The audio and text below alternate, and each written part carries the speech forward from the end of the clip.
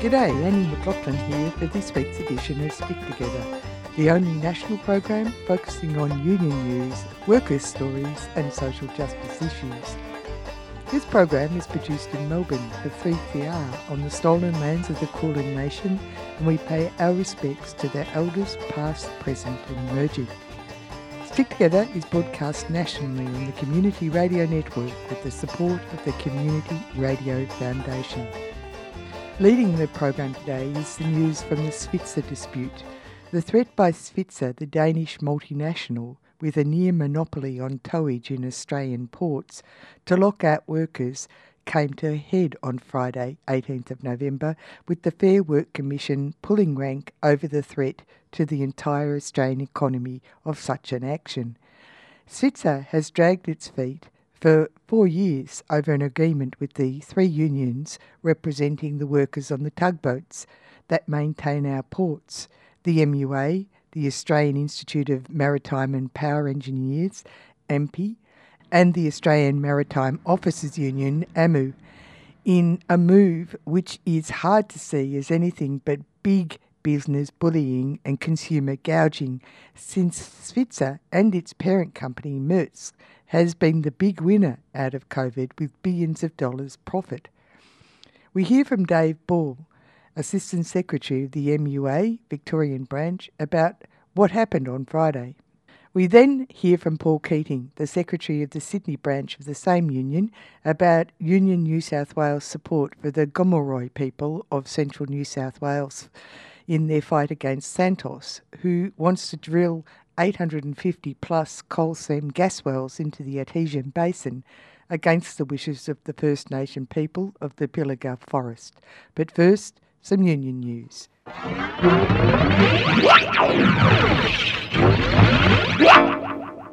Chubb workers in Tasmania, represented by the CEPU, the Communications Electrical Plumbing Union, were locked out by the company over negotiations about wage increases. The union maintains that the multinational billion-dollar company refuses to look at the 4.2% wage increase called for by the workers, despite other companies accepting the increase and the skyrocketing 8.6% cost of living increases being recorded in Hobart. The union has been running an effective social media campaign and hit back when the company finally announced the lockout at an end. This was the union's response. G'day everyone, thought I'd just give you a bit of an update on where we're at with the Chubb dispute here down in Tassie. We're currently outside their Launceston office. Our members have been locked out now for 2 weeks as of yesterday. Last night at 1 to 5, we received a letter that rescinded Chubb's lockout that they initially said wasn't a lockout. Pretty interesting, but just to give you a bit of an update, Chubb tried to bully our members into conceding some of their claims. They locked them out for 2 weeks. Our members haven't backed down. They've now rescinded that lockout notice, and our members will not be going back to work now. They will go on strike to bring this dispute to a head. These heavy-handed tactics are pretty typical of Chubb, if I'm going to be honest. But it's something that members and workers have come to expect from, multinational corporate thugs like Chubb. So it's not like it's a surprise, but it is disappointing that every time members and or workers ask for a fair and reasonable offer, they're met with these heavy-handed tactics. Make sure you like and share this post. Our members really appreciate the support they're getting on social media. A lot of likes, a lot of shares on our videos. That's great. One day longer, one day stronger. Keep up the struggle wherever you are, and thanks for watching.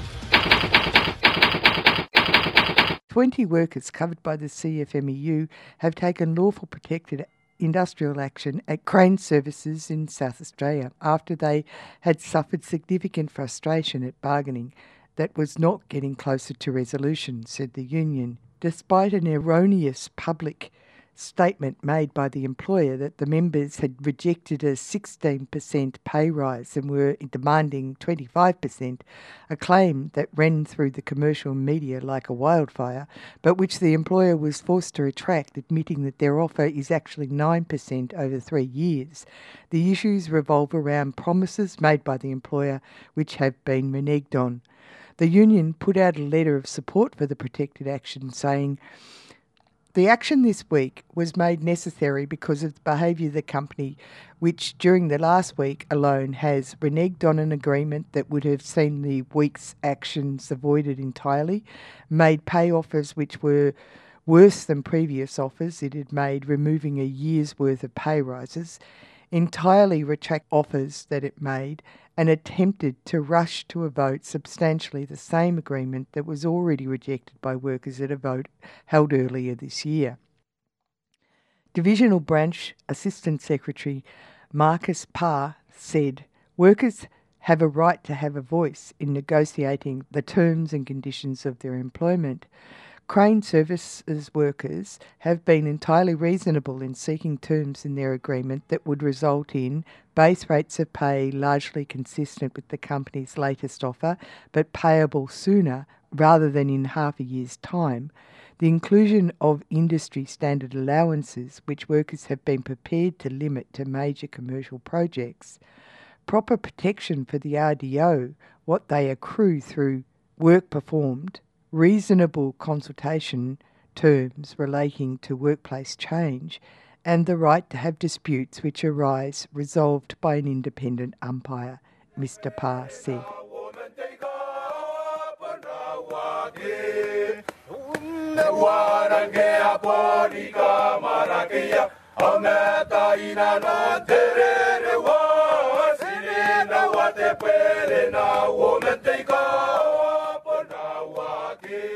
You're listening to Stick Together, Worker Stories and Union News, broadcast around the country every week on the Community Radio Network.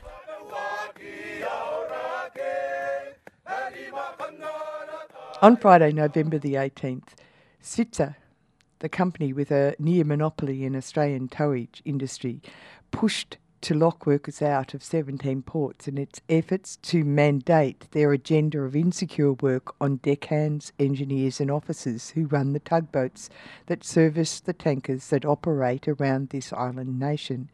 This was a step too far for even the Fair Work Commission. I spoke to Dave Ball, Assistant Secretary of the MUA, the Maritime Union of Australia, Victorian branch, about what happened on Friday. Let's get our listeners a background to this. We're talking about towage. We're talking about a Danish company, multinational, made huge amounts of money, and it's been called profiteering through COVID, and it's basically become almost got a stranglehold on towage in Australian ports, doesn't it? You would have to say it does. It operates in 17 ports around Australia. Most of those ports, there's no competition in the port.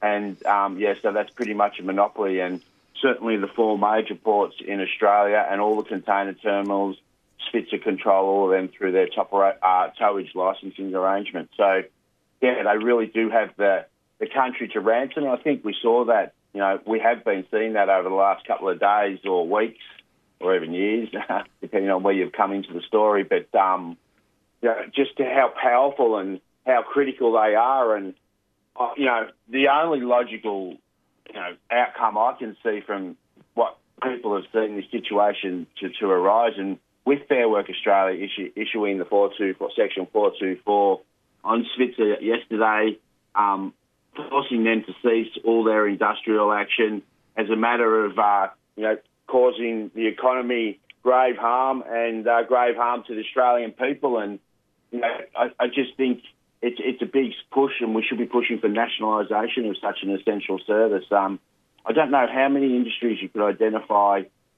could actually cripple a country so quickly, and that's why Fair Work Australia acted so quickly yesterday. So does that mean that Svitzer has to stop the lockout, or that they're going to stop the lockout? Yeah, that's right. They've the lockout was meant to start at 12 o'clock yesterday, and it was a strategy by Svitzer. They gave us 5 days' notice that they were going to lock out all their workers in those 17 ports. Under the Act, they only have to give you 5 minutes' notice. So it was a strategy. They wanted everyone to respond to the potential harm and damage that it was going to do to lock out all those workers. And Svitzer were, I think their ultimate aim was to have Fair Work Australia terminate the protected action by both parties and force course, an arbitrated outcome with the agreement, which I don't think really would have gone, well, I'm sure it wouldn't have gone in favour of the workers. So fortunately we avoided that. Fair Work Australia only suspended the action for 6 months. At the moment we're waiting for further details around the order and what that will mean, but I imagine it will be both parties. Well, there's actually 4 parties because there's the AMOU, the Officers Union, AINTI, the Engineers Union, and our union, the MUA, and of course SVITSA, in a room together with a conciliator, probably someone from Fair Work Australia, and hopefully over the next 6 months we can come to a negotiated agreement that the Maersk Shipping, who own SVITSA, their core values clearly state that workers should have a right to collectively bargain and negotiate a workplace agreement. Well, this is fascinating, isn't it? Because for 4 years, they've basically engineered a wages freeze. Well, that's right. There's been no pay rises for 4 years, and money has never really been an issue in this discussion.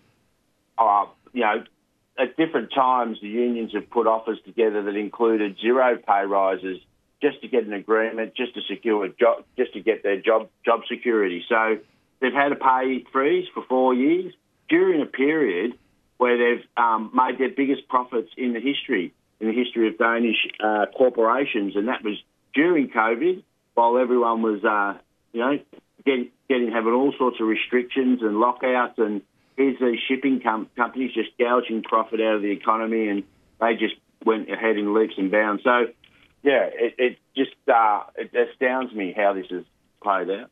Yeah, there's a couple of other issues, though. People talk about wages, but actually we're talking about trying to turn towage into a gig economy. That's right. There is a competitor to SVITSA in Australia that does employ some of their employees. They form cooperatives where the employee loses all their rights to all the benefits that unions have fought for over the years, personal leave, holiday pay, sick pay, long service leave, and they become a part owner in the business, and therefore they're exposed to all the liabilities that could happen. And it's just as soon as the profit goes down, their conditions and wages go down. So it's very much like the gig economy. But it's also one of the things that the officers were talking about, and the engineers, that what they were saying is that SVITSA wanted to be able to ring them up at the drop of a hat to get them in to come and do shifts, and it was undermining the whole process of the ebb and flow of the work, because it's very dangerous work. It is very dangerous work, and of course it's shift work, runs 24 hours a day. These workers do 182 12-hour shifts in a year, and that equates to about 200 or 300 hours more than a worker who's doing a 35-hour week. So they're doing long hours, and to put them on call during that period and not pay them in between, would be obscene. And there's also emergency requirements where the Port of Melbourne requires 2 tugs to always be available for any emergency. And we see that all the time in shipping, where ships get blown off the wharf, lines break, and of course recently where we had those couple of vessels in New South Wales where engines failed and they got into serious trouble, and it was the towage industry that saved those ships and saved the environment and the people around them. So this has been a very a confrontational situation, and in fact Paddy Crumlin, the head of the union, has talked about employer militancy.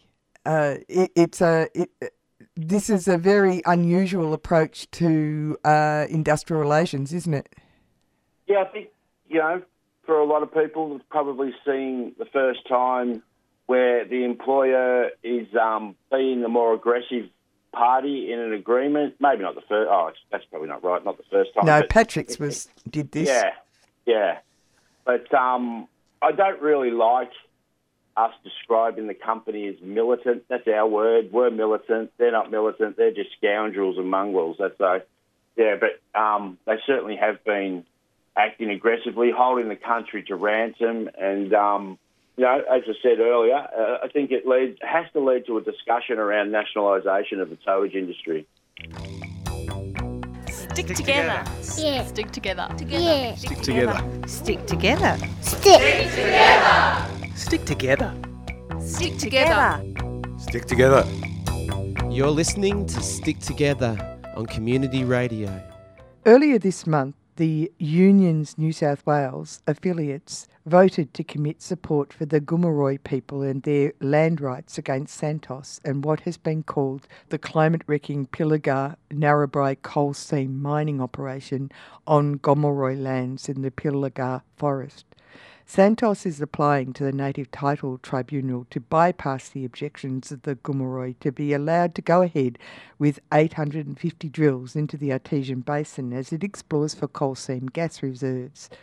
The unions, which include Union New South Wales, the Maritime Union of Australia, New South Wales Nurses and Midwives Association, New South Wales Teachers Federation, Australian Manufacturing Workers Union, Independent Education Union, National Tertiary Education Union, United Workers Union, the CFMEU and the Electrical Trades Union all have agreed that their support isn't just moral. They are quoted as saying, "We will continue to mobilise to overturn and reject this environmentally destructive project."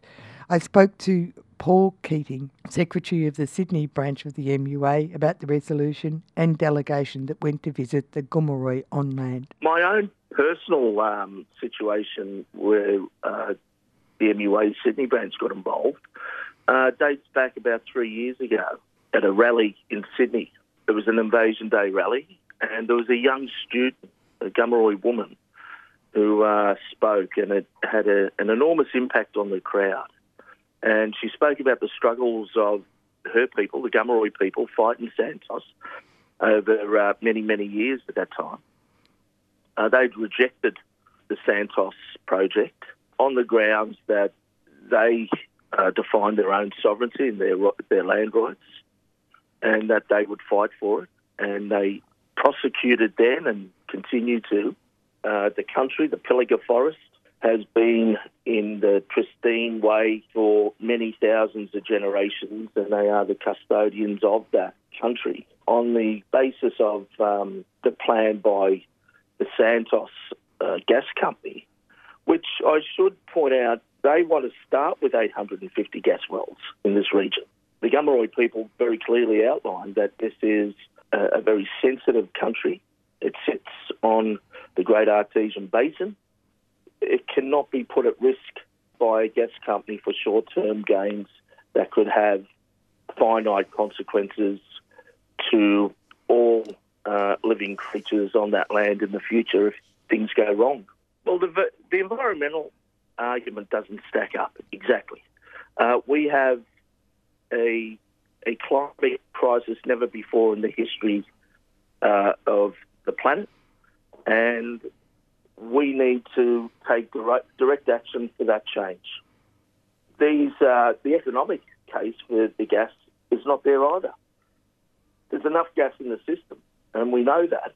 It has been poor federal and state government policies that have completely failed to address, obviously, climate action, but also dealing with the nature of the impact on our communities across the country with the crisis in capital and the cost of living crisis that continues to, only affect the working class and the poor most and the vulnerable mostly, is the threat that we need to fight and build a people's movement for the changes that we need.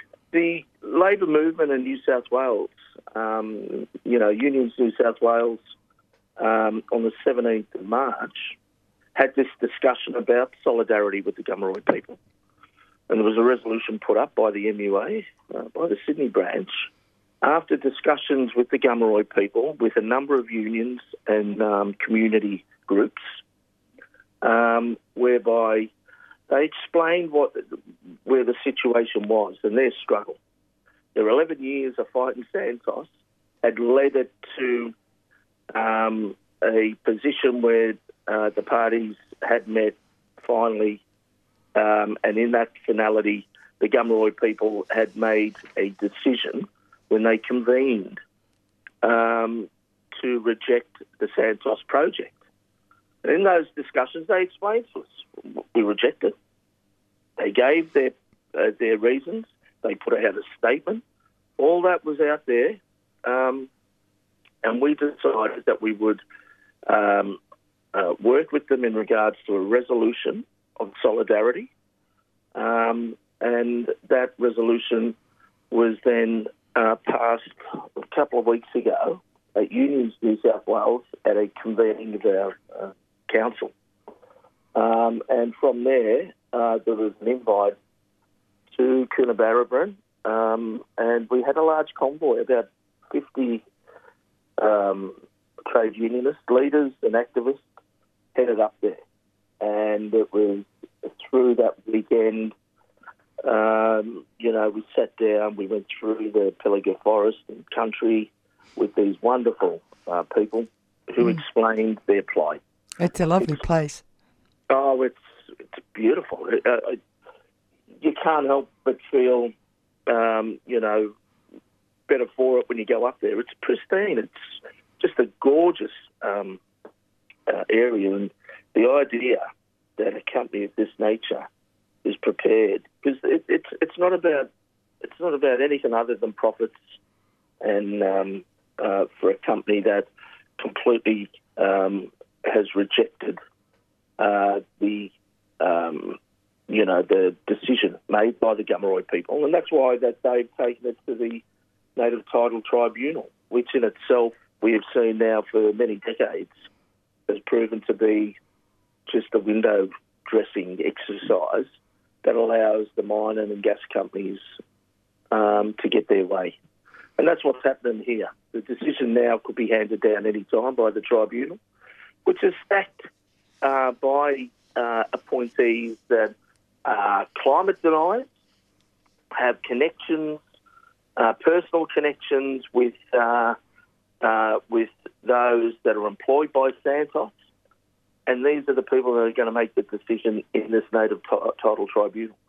The Gomeroi people said to us it's a situation that's urgent, and with that, the trade union movement in New South Wales, and I'll put it out to all your listeners, this will be one on the basis of a grassroots campaign and movement by our communities. When the call is asked for us to go back up there, we'll be there. We'll be there right across our whole labour movement and our communities to defend the interest of the Gomeroi people and their right to sovereignty. They're determining their own sovereignty. I think this is, and land rights. I think this is a struggle that will be defined of our time, given that there's a growing movement across the broader communities that we come from in understanding the brutality that's been waged since colonialism on our First Nations peoples. And there's this movement of young people that are mobilised in struggle. They find themselves in this world where the deal for housing security and job security, it's not there. And then the existential crisis of the of our time with the climate crisis and the action that's needed. So you do actually say it's not just a moral support. It's about mobilisation and including blockades. That's correct. And direct action. We will blockade. I make no bones about that. I speak very openly with our members and also within our mighty trade union movement, and at all community events, I speak about this, and so do many now, in relation to our commitment to this struggle and this fight. we will fight alongside the Gomeroi people, and that means action. That means people on the ground, and that means blockades.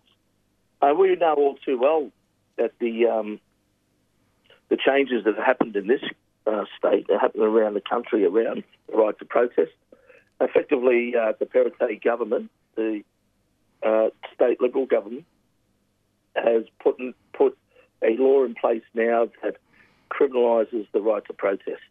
For things like this, for the people to mobilise against governments, bad laws, to defend our interests, whether it's against war, whether it's for Indigenous justice, First Nations justice, and we do live in an era where there's a growing consciousness to right the wrongs for First Nations peoples. We urgently need to be strengthening First Nations rights and investing heavily in a just transition away from fossil fuel with large-scale employment in renewable energy and sustainable development.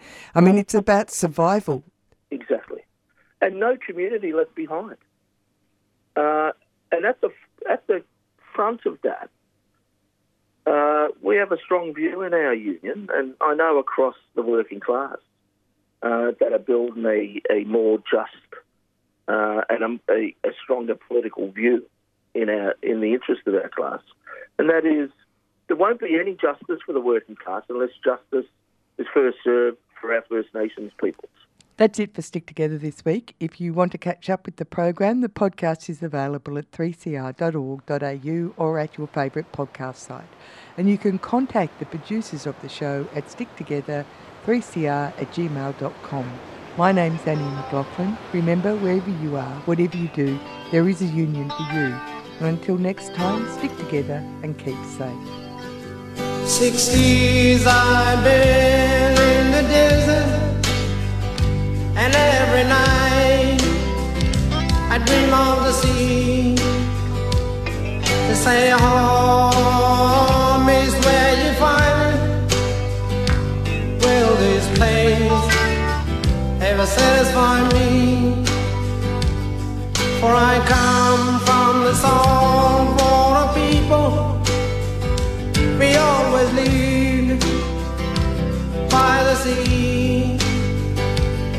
Now I'm out here west of Alice Springs with a wife and a family, and my island home, my island home, my island home is waiting for me. In the evening the dry wind blows from the hills and across the plain. I close my eyes and I'm standing in a boat on the sea again, and I'm holding that long turtle spear, and I feel I'm close now to where it must be. My island home is waiting for me.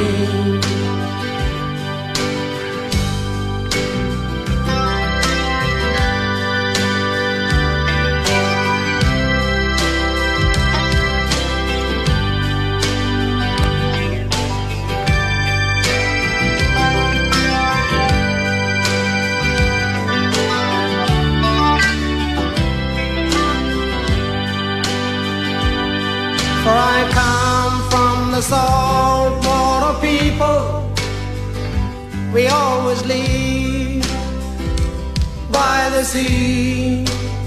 And my island home, my island home, my island home is waiting for me.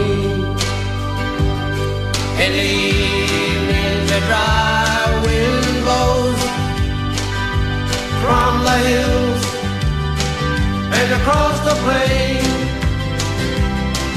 I close